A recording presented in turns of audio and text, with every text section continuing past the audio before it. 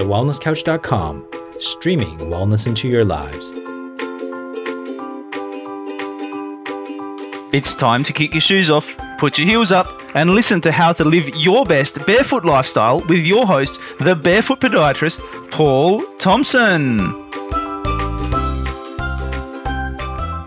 All right, welcome back to the Barefoot Movement Podcast. I'm your host, Paul Thompson, the barefoot podiatrist, and I'm sitting here live in person today with the founder of Origins of Vitality. So I'm really excited to dig right in and have a chat to the man, Dom Rapson, about what he does with ancestral nutrition and calisthenics coaching. So this will be a really exciting episode. There should be heaps of golden nuggets that you can take away, not only with movement, but also nutrition. So I'm expecting this to be pretty jam-packed. So sit down, get comfy, and soak this one up. Welcome, Dom. Good to be sitting here with you.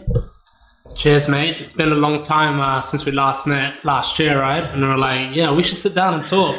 And two very busy guys. That's and, right. We're finally sitting here face to face, ready to do this. So thanks for having me. Nah, thanks for being here. So to get us kicked off, how about you just let us know who you are, what you do, like what is ancestral nutrition, what's calisthenics? Just give us a rundown of what you do, who you are. All right, fair. So, yeah, started more on the movement side.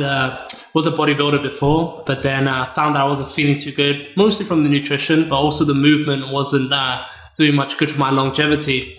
So Origins of Vitality and myself started on the search for longevity and performance, the most basic and ancestral way that we've used to get here as a human race. So calisthenics, body weight, all strength movements. I do a lot of parkour and tricking as well within that.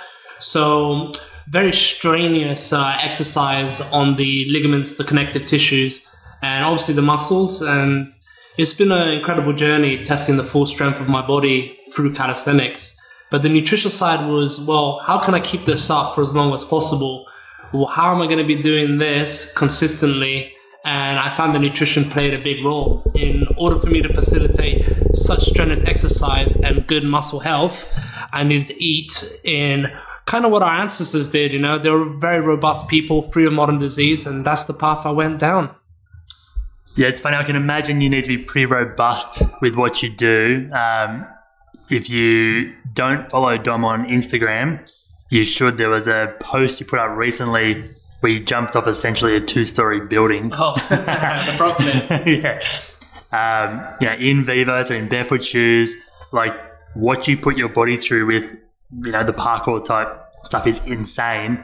So yeah, you obviously need to be like hugely robust and have your tendons and muscles and everything firing really well for that. So how do you, with calisthenics, how do you get started in that? How do you go from bodybuilding to essentially wanting to jump off buildings? Yeah, the jump off building bit just has me laughing. It's such a funny thought, isn't it, for those who see it? But yeah, that was quite a fun one. I like doing front flips and side flips and stuff down big gaps and testing my body's strength. But calisthenics, how do you get started with that? You just get bored of lifting weights mindlessly, and you go into something that really tests your nervous system. It takes a lot of thought, it takes a lot of repetition, but the repetition kind of gives you, I don't know, it's like this joy that you're consistently getting stronger in your mind, keep executing something that is not easy and that takes so many months to years to see a huge difference. And when you get hooked on not the end result, but going through that path and being strong-minded enough to build up, because it's not something like building muscle. Yes, you build muscle with it, but you're working mostly on your connective tissue, which takes a long time to adapt. So it's pretty challenging. You're constantly having to strain them and do the right regressions. Sometimes you go forward and then you take 10 steps back because your body tells you have to. So you then have to preoccupy yourself doing the little things, and then you realize in 5 months, I have the movement. So it's a pretty crazy journey. Anybody who gets into gymnastics or calisthenics, And it's something that I found has applied to other areas of my life. So it's given my body the resilience to take impact. It's given me strength to move my body around natural environments. As before, I was just this bulky mass, I just couldn't even touch my own back. Yeah, right. Really? Yeah. So just to break it down, like you touched on it before, what it is, but just for those who don't know what calisthenics is, or, I mean, you kind of touched on it then with gymnastics, can you just give us a real simple breakdown of what calisthenics and even what parkour is, just for the people that don't know what that is or haven't seen it? Just give them a bit of a visual, like an image of, what that looks like with your training and then your free running and stuff. Okay. So just, I guess to put it in a nutshell, so it originates from the first Olympians, which you may know as the Greeks, and calisthenos, which is their word for beauty and strength. So the Greeks, I really like the Greek. I studied a lot of Greek philosophy and Greek nutrition protocols and their movements. They were probably one of the first fittest civilizations. The Romans were as well, but the Greeks definitely one of the first. And they were just very fond of the human being testing his potential. So like Hippocrates would say, it is a waste of a man to not find and search for his true strength potential. So he says it in a different way. I kind of didn't put that as clearly as he said it, but sounds good though. Sounded all right. But so yeah, it was all about searching for the most athleticism in the human being. So to the point that they were always prided on themselves on their appearance aesthetically, but also their strength, which they started the Olympic Games. Yeah. And calisthenics is kind of now formed from, back in those days, they didn't have weight machines, didn't have gyms like that. It was all the natural environment and bodyweight training. Yes, they used a few stones and things like that, but mostly they used their body, high repetition, lots of time under tension, and developed their strength like that, rather than focusing on the muscle belly and building the muscle tissue up. They naturally became robust through, obviously, a very rich in meat diet. Obviously, when the Romans came in after trading with the Egyptians, grain started to infiltrate, and now we see that most of them are actually quite obese, unfortunately. But back in those days, they prided themselves on the fitness of their bodyweight movements and the health through nutrition, and they had a lot of holistic doctors. So it stems from that. But parkour and free running then is very modern. Yeah. So obviously, people will say that it was originated from France as a way to get around, people doing off building tops and such. But now it's become more of a sport where people are introducing more variables to it, such as calisthenics elements of strength, being able to climb, being able to spin around a bar, but then a lot of flips from gymnastics as well, because it's all about show, really. So we have parkour, which is getting A to B the most efficient and over crazy terrain like building tops, rails, things like that. And then the free running side, which is actually what I enjoy the most, is like chucking yourself off in the prettiest way, down stuff. Yeah. Without killing yourself. And I guess that's probably the key point. It's a good goal to have. So you said you do it in a pretty way, but there's obviously, it's pretty high risk. And, there's a lot going on. There's like a lot of fast movements, change of directions. You obviously need to move really well to be able to do that at the level you do, and have good technique.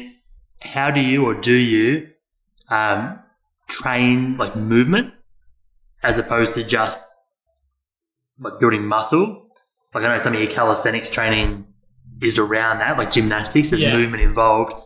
But do you put any sort of training or focus in around movement patterns as well? Is that something you do? Or yeah, for sure. Yeah, definitely. That's the thing about it. There's so many small components, which is really interesting sitting here with you as well. Getting to look at how the feet and the ankle moves as well, because especially more, not so much the calisthenics side, but the free running and parkour side. If you don't have the appropriate mobility and the strength behind that mobility, you're going to wreck yourself and you're going to be getting injured. When I first started and I wasn't aware of this, and I was just wearing like your typical like Adidas Ultra Boost cushions, because you'd feel the impact after a while and it'd get painful. But little did you know that you actually have to strengthen in your feet. You strengthen your ligaments in your feet in order to take the impact, which is now I'm doing it all in Vivos.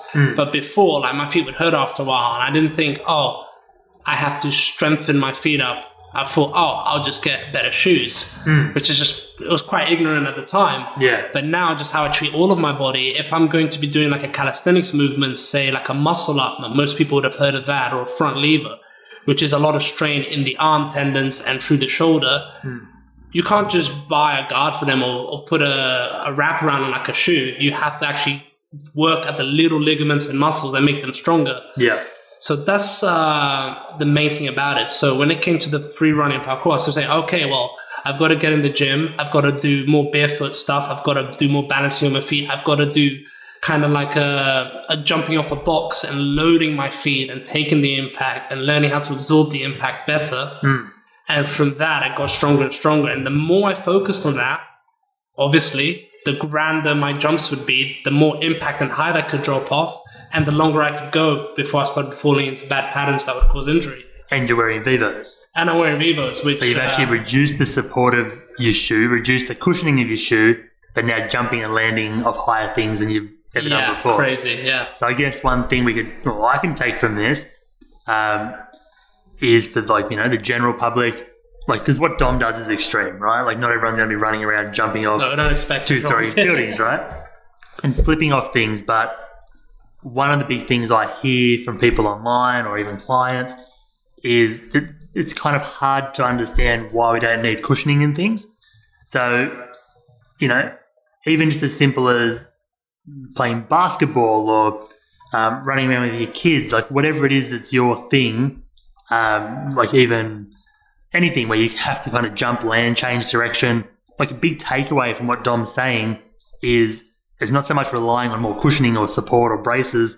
It's learning to move better and being able to absorb that impact or, create that load with your own tendons, muscles, ligaments. Yeah.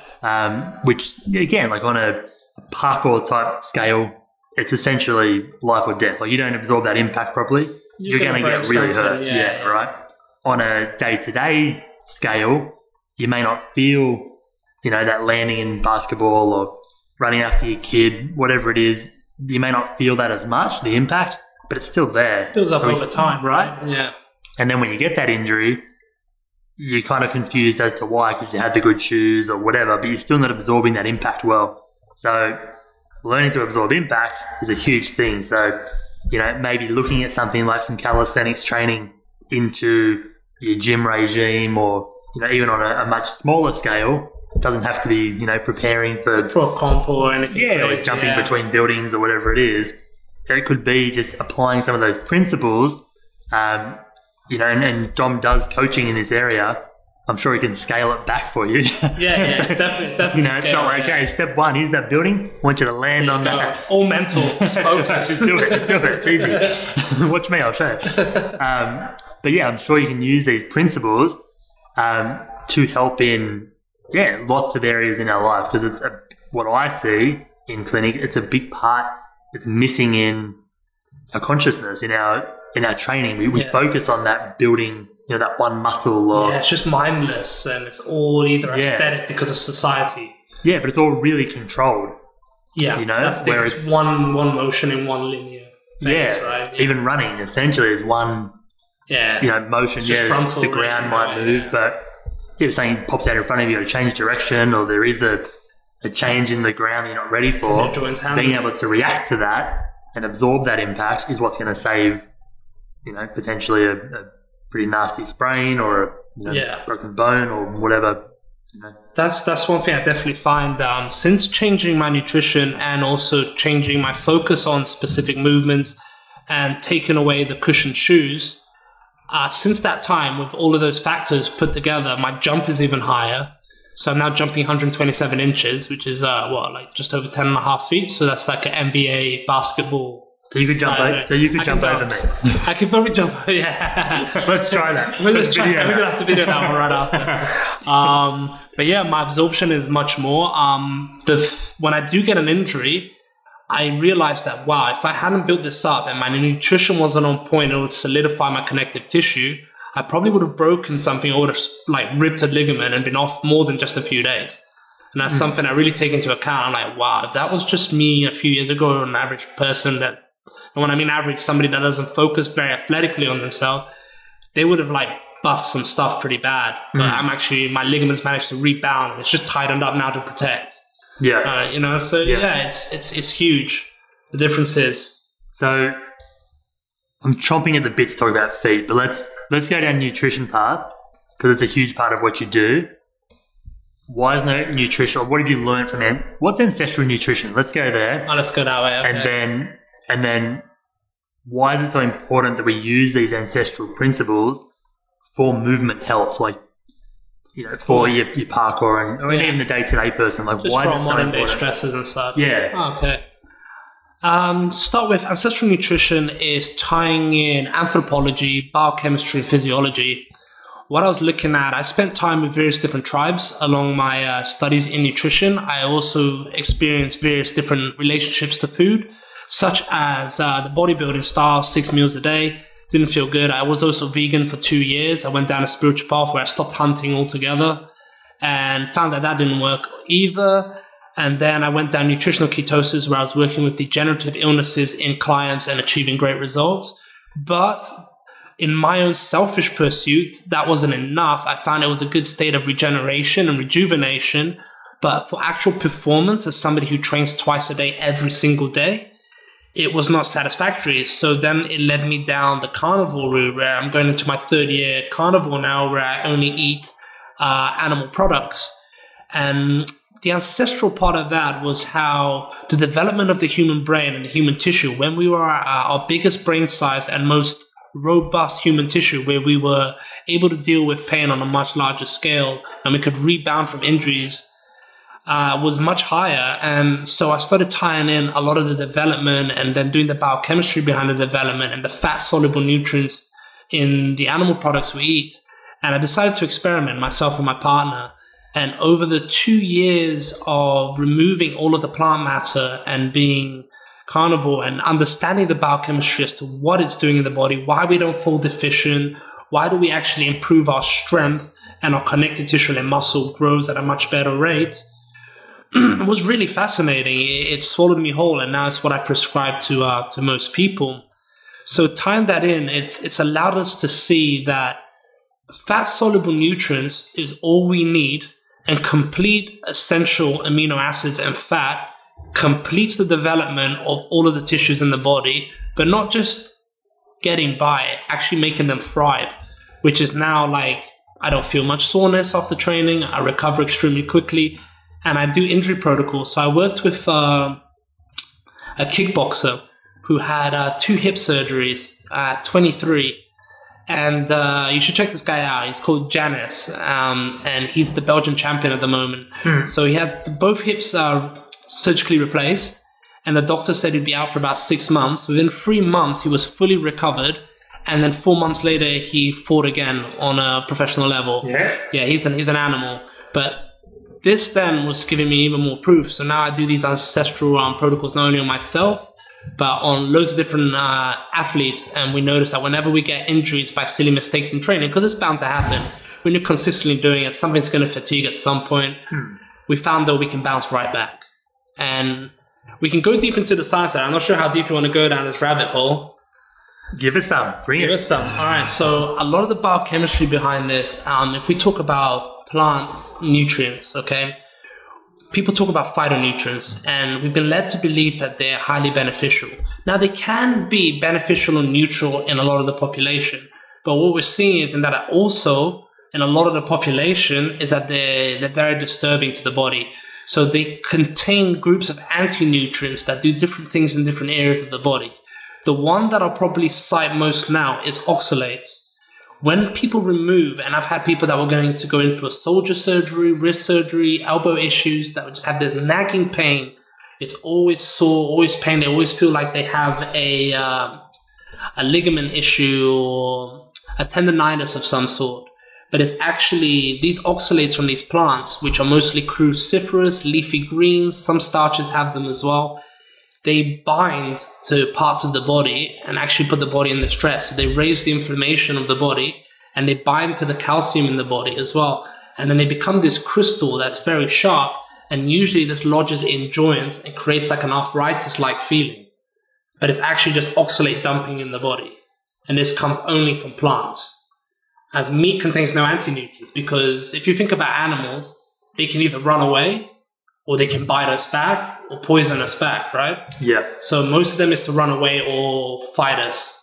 That's what an animal does. But a plant can't bite us and can't run away, can't fight us, right? Mm-hmm. So they develop certain anti-nutrients that stop the animals from overeating them or us eating them in order for them to survive. Because like any living thing, it wants to procreate, it wants to extend its longevity, and it wants to keep breeding, right? Yeah.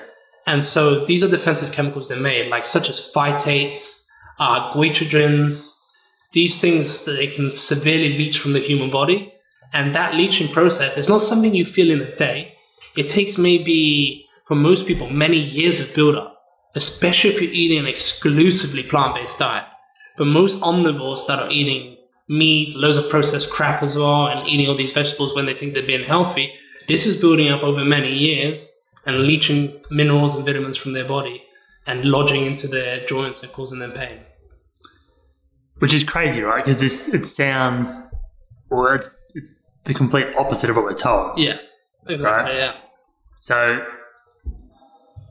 is that all plant-based foods will do that to a certain extent? Pretty much all of them have anti-nutrient properties. For example, like nuts and seeds. So if I lead back to the clients I was telling you with these issues, once we remove the leafy greens, like people were drinking like green raw juices. Yeah. Raw juices are one of the worst things because it's just pure amounts of these oxalates and phytates.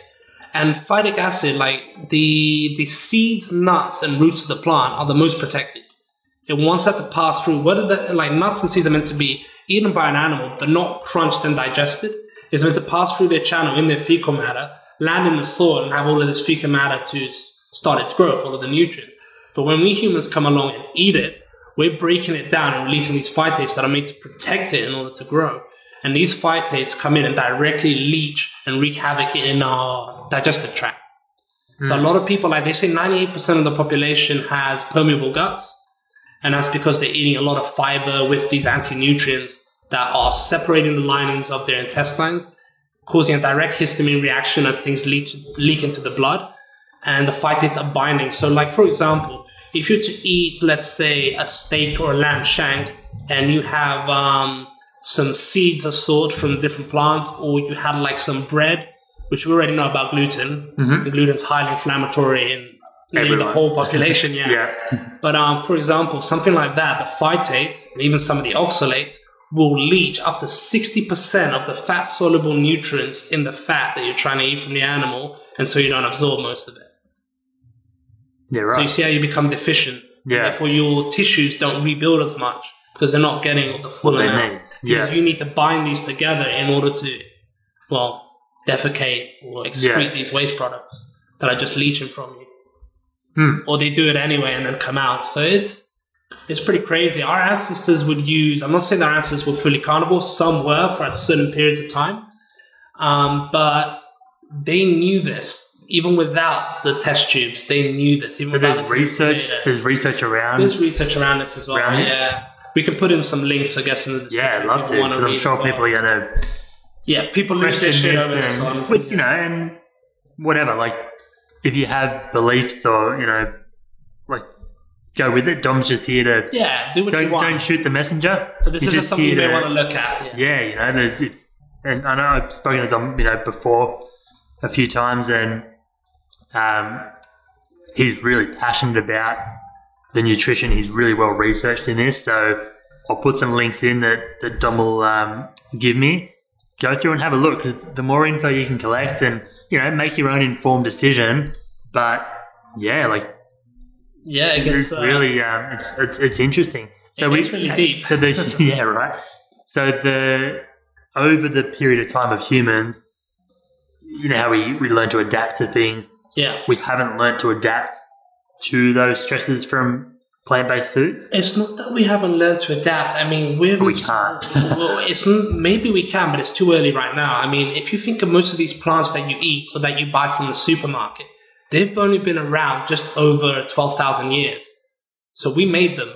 They're not natural. You can't go out into nature and find a broccoli or asparagus or most of the fruits that you eat, because we made them over the Agrarian Revolution. We hybridized them from a mustard seed plant. So a lot of these are genetic changes from a weed plant And really? we made, most of the foods you find in the supermarket, like the peppers, the onions, the way they look now and the way they are now, and how bountiful they are now, and how palatable they are now, do not exist in nature. Animals did not eat them, and you could not find them. This is why it's funny that without a supermarket or the intervention of man, if you're in the wild, you would never be able to eat this way. You would never find those foods, and you'd never have the abundance to eat a predominantly plant-based diet. Yeah. So it's only because we're now in this so-called civilization where we have abundance and we have people taking care of the genetics of these plants that they are around us and that we're able to eat them. We've gradually made them more palatable, but so they're sweeter to try and trick our brain into... Sweeter as well, bigger, more beautiful looking, things like that. Yeah. But if you look at the paper, even though this paper, the researchers behind it still had the idea that some was helpful, like some vegetables and phytonutrients are helpful to the body, they still noticed that a lot of these phytonutrients actually cause cancer as well. Which is why a lot of vegans and vegetarians still fall ill to cancer, stroke, and heart disease, but it's just not talked about often. But I know quite a few doctors, that vegan doctors, that have fallen ill to diseases that only, meat eaters, as they call them, even though they're just omnivores, eating a load of crap, smoking cigarettes, drinking, whatnot. But, sorry, to the point. I told you, passionate. But, to the point, these anti-nutrients, 99.99% of pesticides are natural from the plant. You want to know a crazy one? This won't get you. You like your coffee, right? We spoke about it the other day. Yeah, don't ruin this. Shall I mess Don't ruin it. I'm going to be the most hated guy on your podcast. Yeah, especially in Australia. Don't get me wrong. I like a coffee too, guys, so don't shoot the messenger. Coffee, the main toxin is caffeine. We use it as a stimulant and as a superfood or a health food, right? But the caffeine is actually the anti-nutrient. What the caffeine is supposed to do is animals with a smaller brain, such as like ruminants or rodents and stuff, they eat the bean, they get stressed out by the caffeine releasing all of the cortisol in here. Caffeine is a damper on short-term memory. And they forget, they don't like the reaction, and then they forget the orientation of where that plant is, and they don't go back to eat it. So when they forget that orientation from the caffeine, the coffee plant saves itself and is able to live another day without an animal constantly coming back, remembering to eat it. And we use this as a stimulant. But this releases up to 17 hours more of cortisol, which is a highly stressed state. And so you're adding 17 minutes to every normal minute of life. That's an extreme aging. And that's what coffee does. And people are drinking 2-3 of this a day thinking it's a superfood. Or a health food that, helps your blood and your liver. But, yeah, it's not ideal. Can I unblock my ears yet? Did he ruin coffee first? Yeah. That's crazy. Yeah, there's so many little anti-nutrients like that people want to use as hormesis. But hormesis is more on the level of like a toxin or a virus or bacteria in your body. So, like most people probably disagree, but it's healthy to get a virus or bacteria here and there because your body then produces mucus. Mucus is the first line of defense in your body, intestinally and in your nasal sinus passageways. To clear it all. To clear it all. And it's a good response to the body. It helps adaptation. So that's a hormesis. But plant nutrients doesn't give us that type of hormesis. They just literally steal from the body over and over again. And that's why like most vegetarian and vegans, it takes them about 10 sometimes 15 years before they start to malnourish, run their bone marrow and amino acid stores dry, and then these nutrients just wreak havoc. And most of them come to me with like loads of digestive issues. And back to one of the main topics here, their movement deteriorates because their joints are inflamed, their connective tissues are weak, and their movement pattern just crumbles. Yeah, which is huge, right? Yeah. Wow. So then for those who think or believe or question that, like there's a lot of vegan shows out at the moment bagging meat eaters. Yeah. So why should we be just simply eating meat? So we can get all these nutrients from meat, but without the leaching. Yeah. Yeah. I mean, to put it simply, without going too biochemical on people as well, because they're like, no, I don't want to listen to this guy. This guy's just waffling on. One single thing. There is no essential carbohydrate on this planet. So there's not one carbohydrate on this planet that is required for us to eat in order to get the nutrients for homeostasis that the body functions at. But meat, what the animal has done is it's fermented all of these phytonutrients through a 4-compartment stomach or a hindgut with trillions of bacteria, and it's extracted the saturated fat out of the cellulose for cholesterol. Now, we can't do that with plant matter. We only have a 2% capacity. But cows and gorillas, they're actually on a high-fat diet, even though you see them only eating grass. Because the biochemistry behind it is that they're fermenting saturated fat out of the cellulose. They're able to do that through fermentation of 4-compartment stomachs or hind spiral guts. But we cannot. So what we do is we use these animals because all that they've done is they put those phytonutrients into direct assimilable components that we need in their fat. So when you're eating fatty meat alone and organs, which actually we're starting to see that you don't even need, you are getting every single aspect of nutrition that is required by your body to create energy, clean your mitochondria, methylate with the liver, and keep the brain active. So you said we don't need to eat organ meat? Or you do? No, we actually don't. Oh, perfect. Yeah, so there's the thing. Some people can't stop at that. Some tribes I spent with, like let's say some of the desert tribes, like the Bedouin, for example, or more of the African tribes, they actually threw the organs to the dogs and ate all of the fatty meat. That's what they prized. But then some tribes as well, where meat didn't come as often, so they weren't herding their own cattle or they were hunting, the whole animal was eaten because they didn't know the next time. So their fallback foods were plant foods. Not to say that we didn't have them in our evolution. There are natural plants that we used to eat, but if you look at the natural plants and foods we used to eat, they look nothing like the foods we have at the supermarket.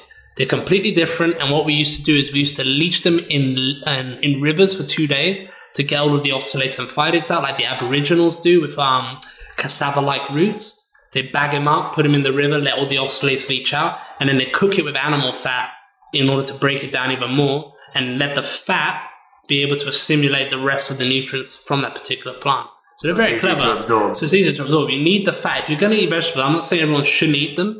If you like certain textures and tastes, and you don't want life to be boring, for me, all I want every day is a steak. I'm never bored of it. But for some people, in a family and they want to cook different meals and stuff, make sure that you're not eating them raw and make sure you're cooking them with animal fat. So that's like ghee, butter, lard, beef dripping. Obviously, butter, you're adding vitamin A, D, and K to your meals. And like beef dripping, you're adding vitamin E. So it's a nice add-on to your vegetables. And for the coffee lovers, I know we've spoken before about ways to make coffee a little bit better. Yeah. That's similar, isn't it? Yeah, similar. Adding in the fats. Adding the animal fats, or for some people like the coconut oil. Yeah. But I wouldn't say coconut oil is too ideal. There are some tribes like the Samoans and such that had a lot more, like 60% of their diet was fish and coconut. But if you add the animal fats to the coffee, as we said earlier, coffee is acidic because it has amino acids in it. Therefore, you can bind to that and make the coffee actually digest over a period of time, and therefore slows down the rate and release of the caffeine and allows you to not have to have another one because it's much slower and it feels like a meal. Yeah. Cool. So we can still have coffee. Perfect. There we go. Green light. That's right. I like you again.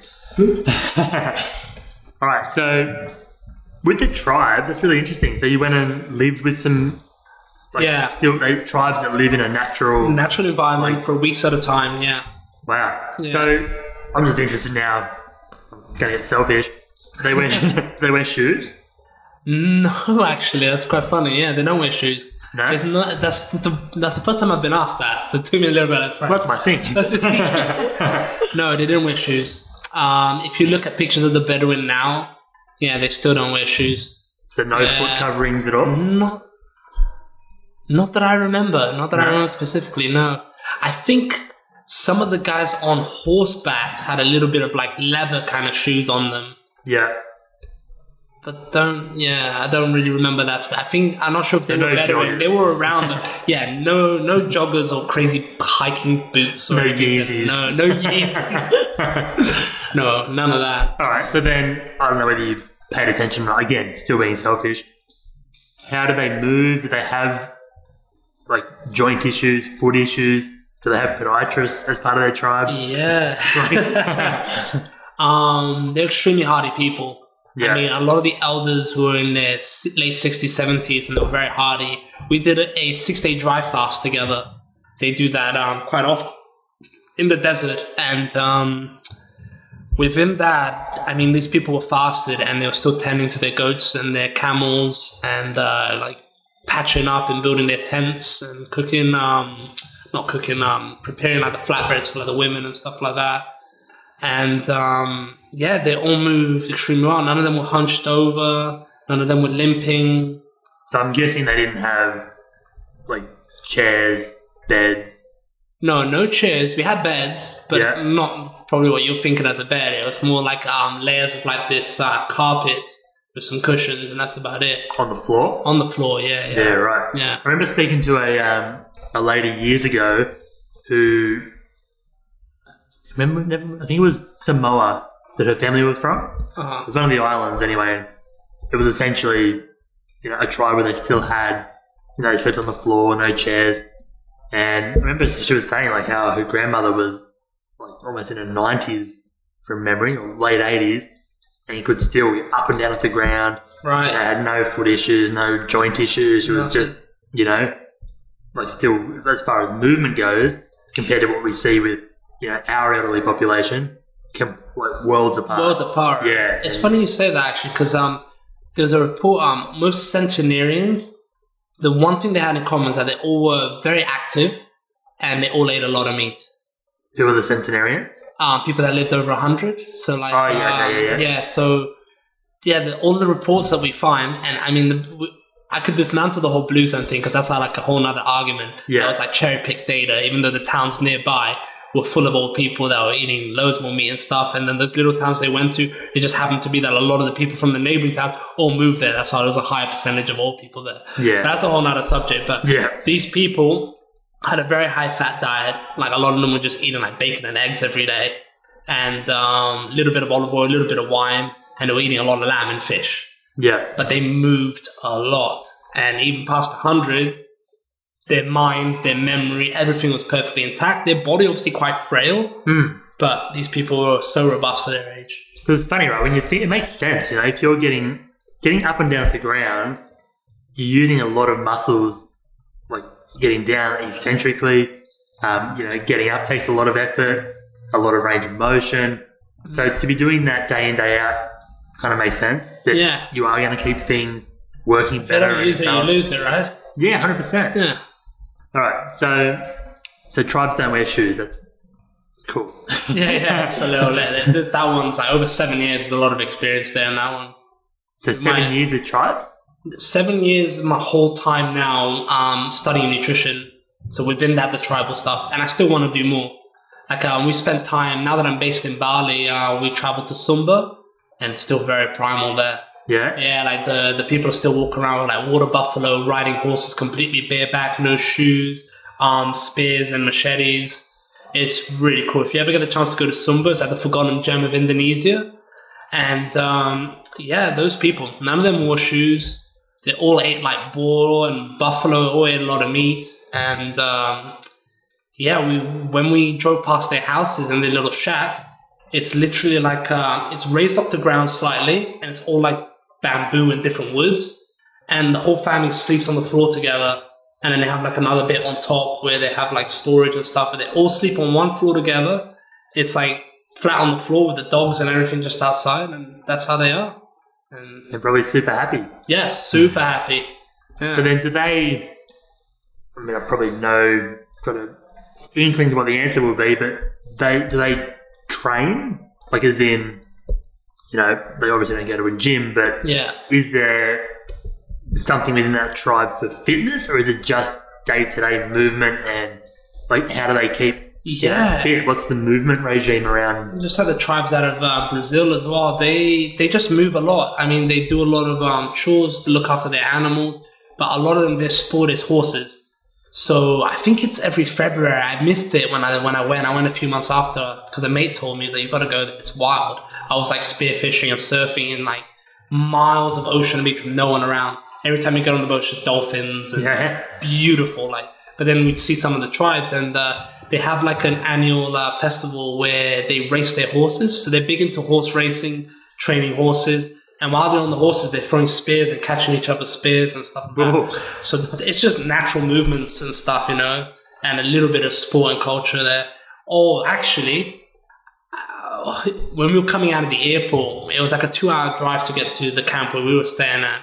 And we drove past what seemed to be like a little school, and it had about 5 boys climbing up this steep, just this pole. It was just a wooden pole, and they were climbing to get to the top.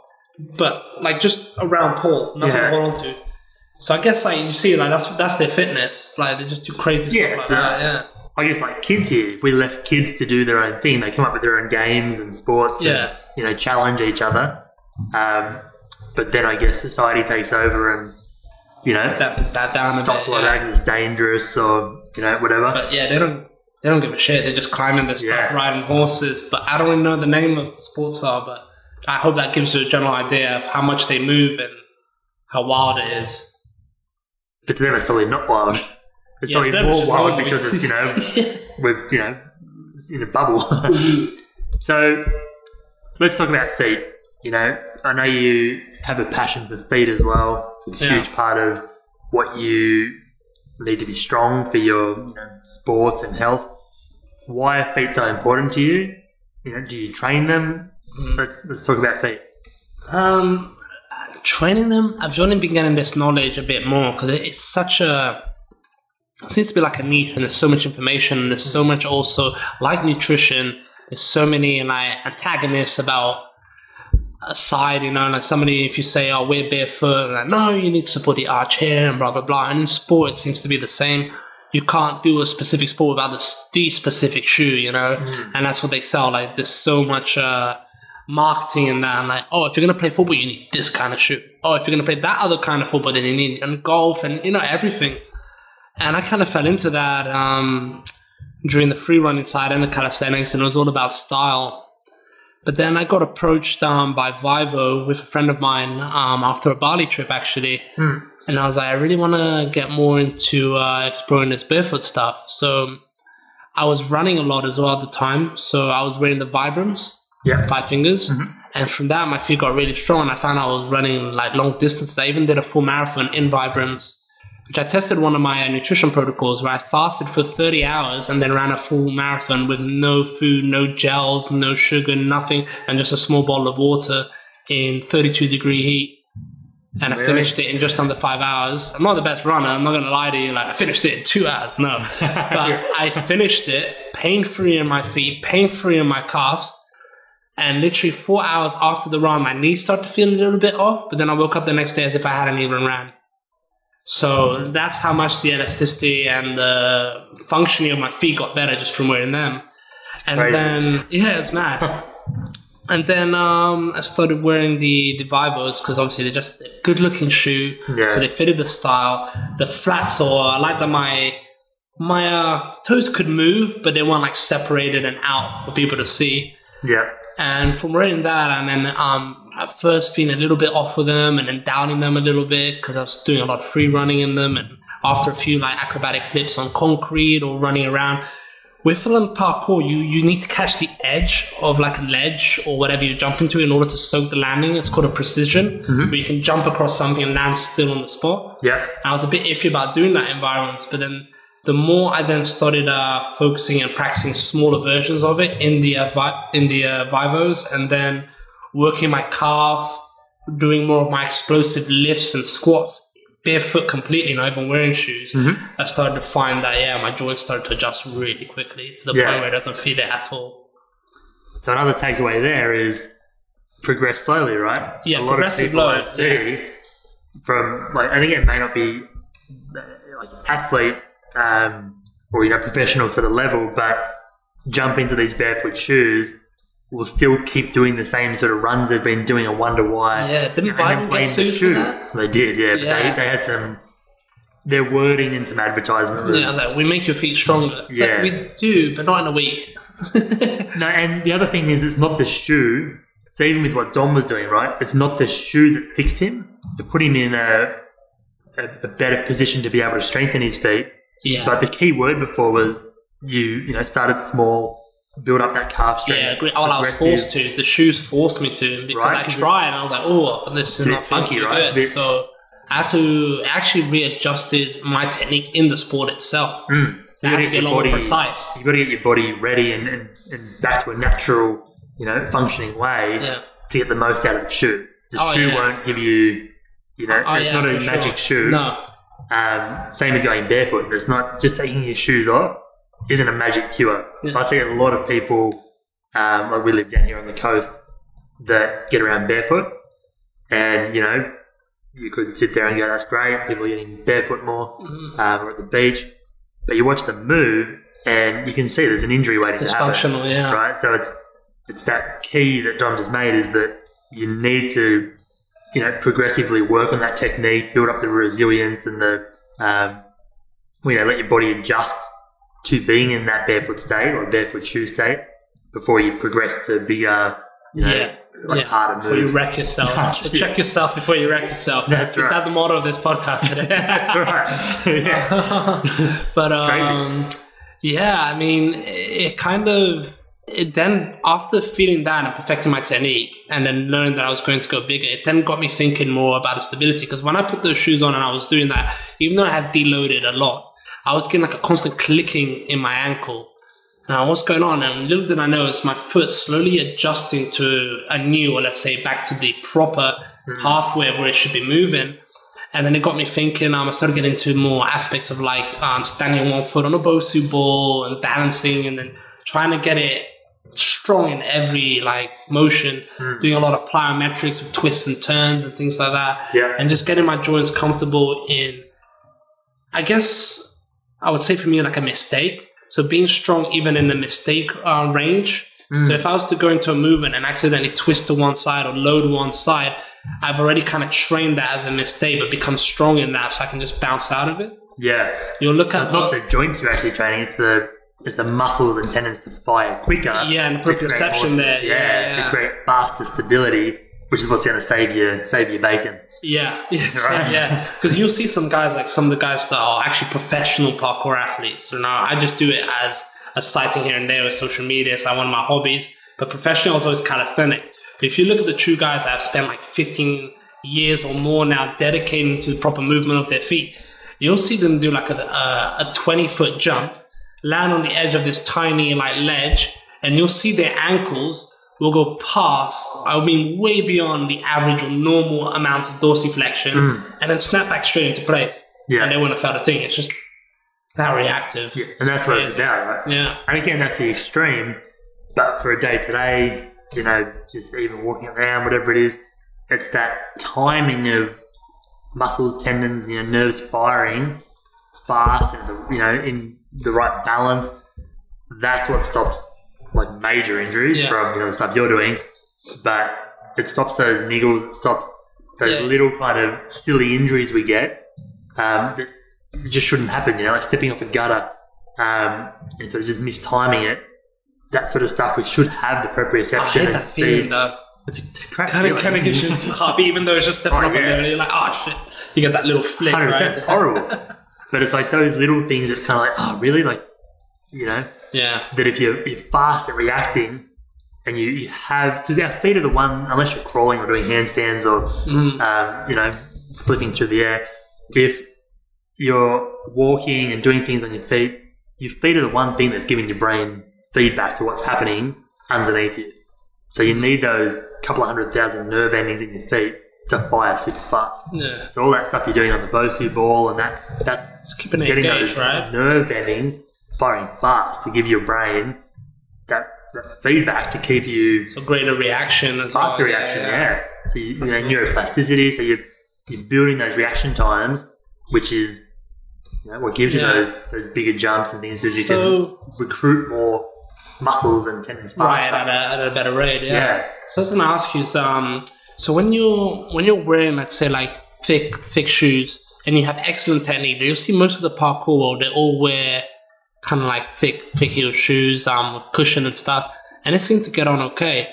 But over time, are they losing more and more function of their feet, even though they have the muscle memory from like the ankle upwards to absorb the landing and to keep doing what they're doing? But are they actually losing as they get older capacity to use their whole foot? They could be, yeah, for sure. Like, and I've seen a few of like some crazy parkour guys online. And I guess for me, I don't know the actual answer, but in my thinking, it's like the answer is yes, right? Unless they're training, barefoot at the gym as well and trying to keep that like nerve reaction time fast, because the muscles will be strong, but they're doing a lot of work. Resistance. Yeah, so as long as if they're in really supportive shoes all the time, then they're going to be putting a buffer between their feet and their brain. So things will more than likely change. They've probably built up enough technique through the rest of their body to get away with it. But yeah, there is still a huge chance if they're not fast enough and strong enough through the foot that they'll end up with a major injury when they misjudge it, Once they get bigger. Yeah, do a big jump and they just miss that landing, they're kind of on the edge of it, and if they were barefoot they might have enough reaction to just kind of like grip on enough. In a shoe they might not. The other thing with shoes with like a thicker sole, a lot of them have a almost like a right angle of the sole. So there's this tipping point that if you like land just on that wrong side of that tipping point, you're going to do your ankle. You got nowhere to go. Where if your foot's rounded, there's more chance and more nerves are going to feel that roll that you probably still sprain it. So like put that power. Yeah. Through, right? You probably still sprain it, but I'd imagine it wouldn't be as bad because you'll have muscles trying to recruit and fire.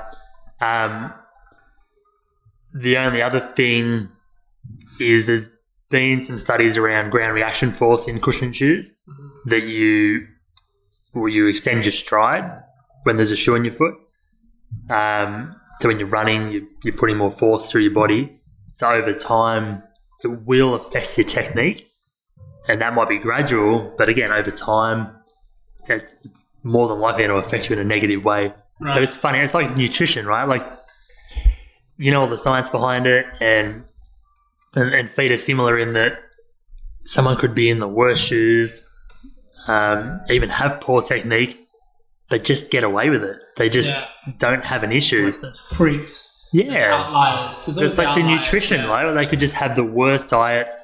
They still look like a god and perform like one, but just don't have any health issues, They just somehow hide it well. Where other people might be eating really well and just have one little thing out and it just brings them down. So it's a hard, shoes is the hard one, and I'm finding it harder and harder. I know spending time barefoot and training barefoot is the key. It's getting that feedback in. That's fun that you say that actually as well. The experience. So I started Olympic lifting, and I started it mostly because of the tremendous gains I had in jump, and I'm all about my jumps. And I started wearing the Olympic lifting shoes, which you're probably disgusted by the look and feel of them because they're huge platform, wood in the bottom, very stiff. You're like wearing high heels for men, right? But they do keep your body more upright for the specific sport. And we take them off, and even most of the athletes, they know that you take them off in between and they're not ideal for your posture, shortening obviously of the Achilles. But they were good. So I was getting really good lifts with them. But when I would squat my maximum, I could never do it in those shoes. I was always weaker. As soon as I took them off and went barefoot, I could add 20 kilos onto the bar and squat deeper and heavier. Barefoot. It's like I could feel the energy through the ground. Right? So that was a cool experience. Like having your heel raised, it can change your center of gravity. It can affect your hip position. So again, some people will do better in a heel. Especially if there's a range of motion issue, because they can, they can sort of not cheat, because it's not cheating, but they're masking some dysfunction. Well, I kind of say cheating because I think cheating is good because you see a lot of bodybuilders just putting them on for leg day and they're not doing any Olympic lifting. Yeah. It's like, all right, you're cheating some issues there. So I guess to answer like your last question, and then even with the lifting shoes, if you need a shoe to help you serve a function, especially with this sport, like, and I know they market, different shoes for different sports, but if it gives you an advantage, so if the cushioning in a parkour shoe gives you that advantage that you can go that bit harder and land and not break bones in your feet, because let's face it, some of the landing you would do isn't natural. There's a lot of force. There's a lot of force going through your foot. So, and same as lifting, like if putting a lifting shoe on for the purpose of getting your, for a comp or, and it helps you like win that, then why wouldn't you? Like it's that serves that purpose. Same as like I snowboard. Yeah. So I wear a snowboard boot because my barefoot shoes don't do the same job on my board, right? So there's things we need shoes for, but I think the big thing is, do you have the capability to do that sport, whether it's lifting, parkour, getting into, so for me it's like, can I get into positions that I would need to on a snowboard barefoot and train that? Exactly, yeah. So that I can hold good positions, I can, if I'm doing a jump or something or spinning, like, can I do that with good core control, hip control, my feet in a good position, they're not collapsing in, everything's talking to each other as a movement chain. Without the shoes, without burning the rest of the body. And without any other help. Yeah. So it may not be just shoes, it might be, I don't know, like any sort of aid. Can you do those positions and movements and make those shapes you need to make without help? Yeah. And then people don't look at. No, but then you load that up and it's like, well, yeah, if you're pushing really hard, you can do it, but you're going to use that little tool because it's going to help you get that extra trick or win that comp or just feel a bit safer, then like I don't see a problem with it. Yeah. It's just don't lose the ability. Don't live in them. Don't rely on them. Use them as a aid or a tool rather than using them as the only way you can do that thing. I fully agree. Yeah. I mean, one thing I do have a problem though that I question it. I used to be a skateboarder. Yeah. And also I used to have skate shoes specific for that. I used to do all the tricks and stuff. And I messed up my feet because of those skate shoes. My question is, they provide all these functions. Let's forget about the heels and all of that stuff. Why is the toe so freaking narrow? I don't know. Now that's the weird bit. What does the narrowing of the toe pocket of the shoe have to do with anything? Is it just aesthetic? Yeah, because it is actually the worst, well, not the worst, but it's one of the horrible features of shoes. Yeah. Right? And I don't get it. I don't understand why either. But we've become so conditioned to think that's normal. Like I'll ask, if I do workshops or even clients, and I'm talking about shoes, I'll normally ask, like, what's the widest part of the shoe? Or where do you check, if that your shoe's wide enough? And everyone will say the ball of your foot. Yeah. So it's like, how do you know if your shoe's wide enough? Oh, you would check the ball of your foot. You go to a shoe shop. Where do they check? They check the ball of your foot. Oh, yeah, it's wide enough. You got room there. They don't check their toes. You look at a toddler's foot. Tell me what the widest part is. It's their toes. Their toes, yeah. They're like they need to display, right? Yeah, and if you some of it's like a gripping function, balance. But the wider your toes can get, you have a wider base of support for starters. Yeah. But it puts all the joints into their optimal position. And if things are in optimal positions, what do? The muscles fire quicker. They fire better. Yeah. They hold things in place. Wow. As soon as you switch those muscles off because they're out of alignment, it sends really mixed signals to your brain that messes homeostasis up. That's probably why I'm all messed up. From your skate shoes. From my skate shoes, because my pinky toes, I can feel like they're so weak. Like they've been nearly been squished underneath my other toes. And since we're in the barefoot, they spread out more, and my toes my big toes definitely got stronger. But my little toe and the tension, if I have to do any trigger pointing on the tops of my feet, it's always tense. Because I just know that my toes haven't yet fully regained that stretch and or control. I've got mates that can lift each individual toe. And That's I'm goals. like, I've only got like 3. Yeah. But yeah, That's still it's more than definitely- most of the world. Oh, really? All right. I want a medal. A lot of people struggle to move their toes. Oh, yeah, just to lift their big toe. I'm doing it Even now just as we speak. Yeah, so do that. Like, take your shoes off. Unless you're on the train on your way to work, then that's awkward. Nah, who But- cares? I'm yeah, on it. do it. But feel it. Like, see if you can lift your big toe up, little toes down, and vice versa. Like, do you have any control over your big toe?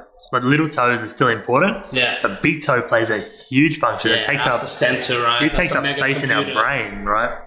Like, there's actually like space in our brain dedicated to our big toe because it's the one thing that helps propel us forward. And it gives huge like feedback to the glutes and that posterior chain because it triggers off that to all fire It's for incredible. propulsion, for like landing. Like it's Yeah. So toes, That's actually something I've been dedicating more time on. It's like now I'm more intelligent about like when I do like the strengthening of my calves. So obviously they take a lot of a battering as well from the runs and the jumps and absorption. But not only from the calves, it's like when I'm engaged in my calves, it's making sure that I'm planting and engaging my toe properly as well, along all the way up to my glute. yeah. Yeah, it's been quite an interesting one now, focusing on that. And it's the connection, like you just said, right up to your glutes. Like it's because again, if you just strengthen your big toe, you'll have a strong big toe, and that's a cool party trick. Yeah, you can wiggle your toe around. That's great. But it needs to talk to your glutes. You need to be able to anchor that toe whilst turning that whole posterior chain on, Yeah. or even moving that leg so that it's firing at the times you need it to, not just when you take your shoe off on the train. It's not every time I'm watching like athletes, I'm like watching it where their ankles go as they're springing off, how much on the balls of their feet they are. Yeah. Is their knees collapsing in and things like that? I'm like, I'm starting to see the little secrets there. And it's timing. Like you watch these guys, like these, top level athletes, whether they're running, jumping. Look, there's always those freaks of nature that have terrible biomechanics and are great. There's a few tennis players that you see that there's, you're just like, you're going to break eventually because you form so, Just using raw power rather than anything. rather than. It should be effortless. If you think of any sport, it's effortless once you use the right biomechanics. It should not be. as taxing, right? Yeah. Yeah. Same as in calisthenics. 100%. They're trying to hold a isometric movement like a planche or something like that. It's all about the mechanics of putting everything together and connecting the dots. If not, you're overstraining yourself and you'll never hold it for your true potential. It won't look good and you'll pop something eventually. Then why would you want to put more effort in than you have to? Yeah, exactly. Like if you can be doing hard enough, yeah. Yeah, it's hard enough. That's any sport. Like if you can make the sport easier by using better biomechanics, or like nutrition, like if you can make yourself feel better by eating the right foods that Recover better. you're gonna get more out of it. Yeah. 100%. So why not try and move better? And we're so focused on fitness versus movement that it's not even funny. Like it should be. But you know what we say? We have we have a nation of fit-looking sick people. 100%. Fit-looking but sick inside. Yeah. Sick movement, everything. Yeah. Yeah. Like I'm at the point now with just everything I've learned from people I've been lucky enough to be mentored by, and just all the stuff I've learned through researching and trying on myself. I would rather be less fit but move well, because I know then that I will move for longer For life. into older age with better balance, with more efficiency, with less aches and pains. Like there's no point being 80 and super fit but every movement hurts. Like Yeah, exactly. I'm not interested in that. You have a six-pack, but you can't bend down to pick anything off the ground. That's right. Your back's blown out. Like Can't go for a walk, knees are destroyed. yeah. So for me now, it's about trying to move better. But I'm also in my late 30s, so I'm trying to get into that. Towards the hill. I need to start thinking about longevity. I need longevity now, not fitness. I think it's because you got kids, right? That's Kids right. Thinking about longevity. Oh, they wear you down. But watching them move, it's like that's my goal. I want to get back to moving like my kids. Yeah. So you can move with them as they grow up, right? Yeah, so that it's more effortless, because when they move and they jump off things or they, it's effortless. They'll just do it.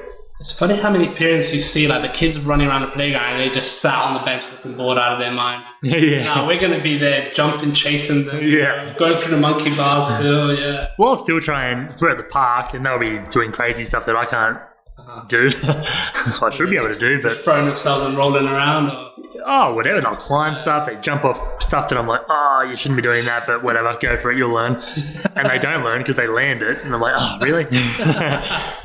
But I'll make sure I'm at least, I'll find something to balance on or walk across, just so that I'm still working on simple, safe things for me. But it gives me that stimulus that, I can still stand there and watch them, but I'll just try and incorporate little things that,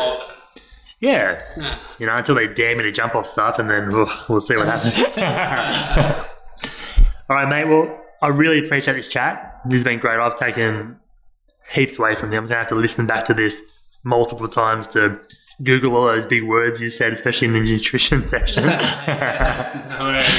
yeah, if you're not already, I highly recommend jumping on and checking out Dom online, either at the website or on social media. Yeah, so most of my shenanigans are. Yeah, so what's your, where can we find you on social? So social, where you get to see my daily stories and my posts revolving around nutrition and holistic lifestyle, is origins.nutrition. So I generally do a mix-up of some movement, showing some of my crazy stuff that I get into, but also with a bit of writing usually on what it is to live a good holistic lifestyle. And then I usually put stories and links to many results and studies for you to search. And obviously we'll be putting some for you guys. Yeah. But origins.nutrition on Instagram. Or if you want to know specifically more about me and the work I perform, it's originsofvitality.com.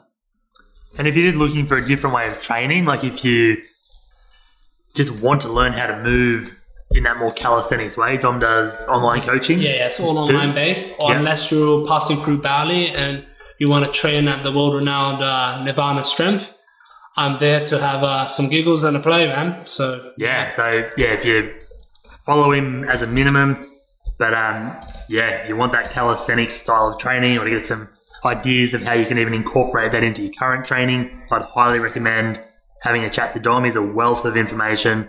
And a top bloke. So, big respect. Appreciate that. Nah, you are. You know your stuff. It's really cool, and you're really cool at what you do with these. Your Instagram. It's all for Insta. It's all just a show. That's right. You're trying to break yourself for Instagram. Yeah. So thanks again, mate. Really appreciate it. This has been a production of TheWellnessCouch.com. Check us out on Facebook and join in the conversation on Facebook.com/TheWellnessCouch. Subscribe to each show on iTunes and check us out on Twitter. The Wellness Couch, streaming wellness into your lives. Whilst the Wellness Couch presenter endeavor to provide accurate and helpful information to their listeners, these podcasts cannot take into account individual circumstances and are not intended to be a substitute for health and medical advice from a qualified health professional. You should always seek the advice of a qualified health professional before acting on any of the information provided by any of the Wellness Couch podcasts.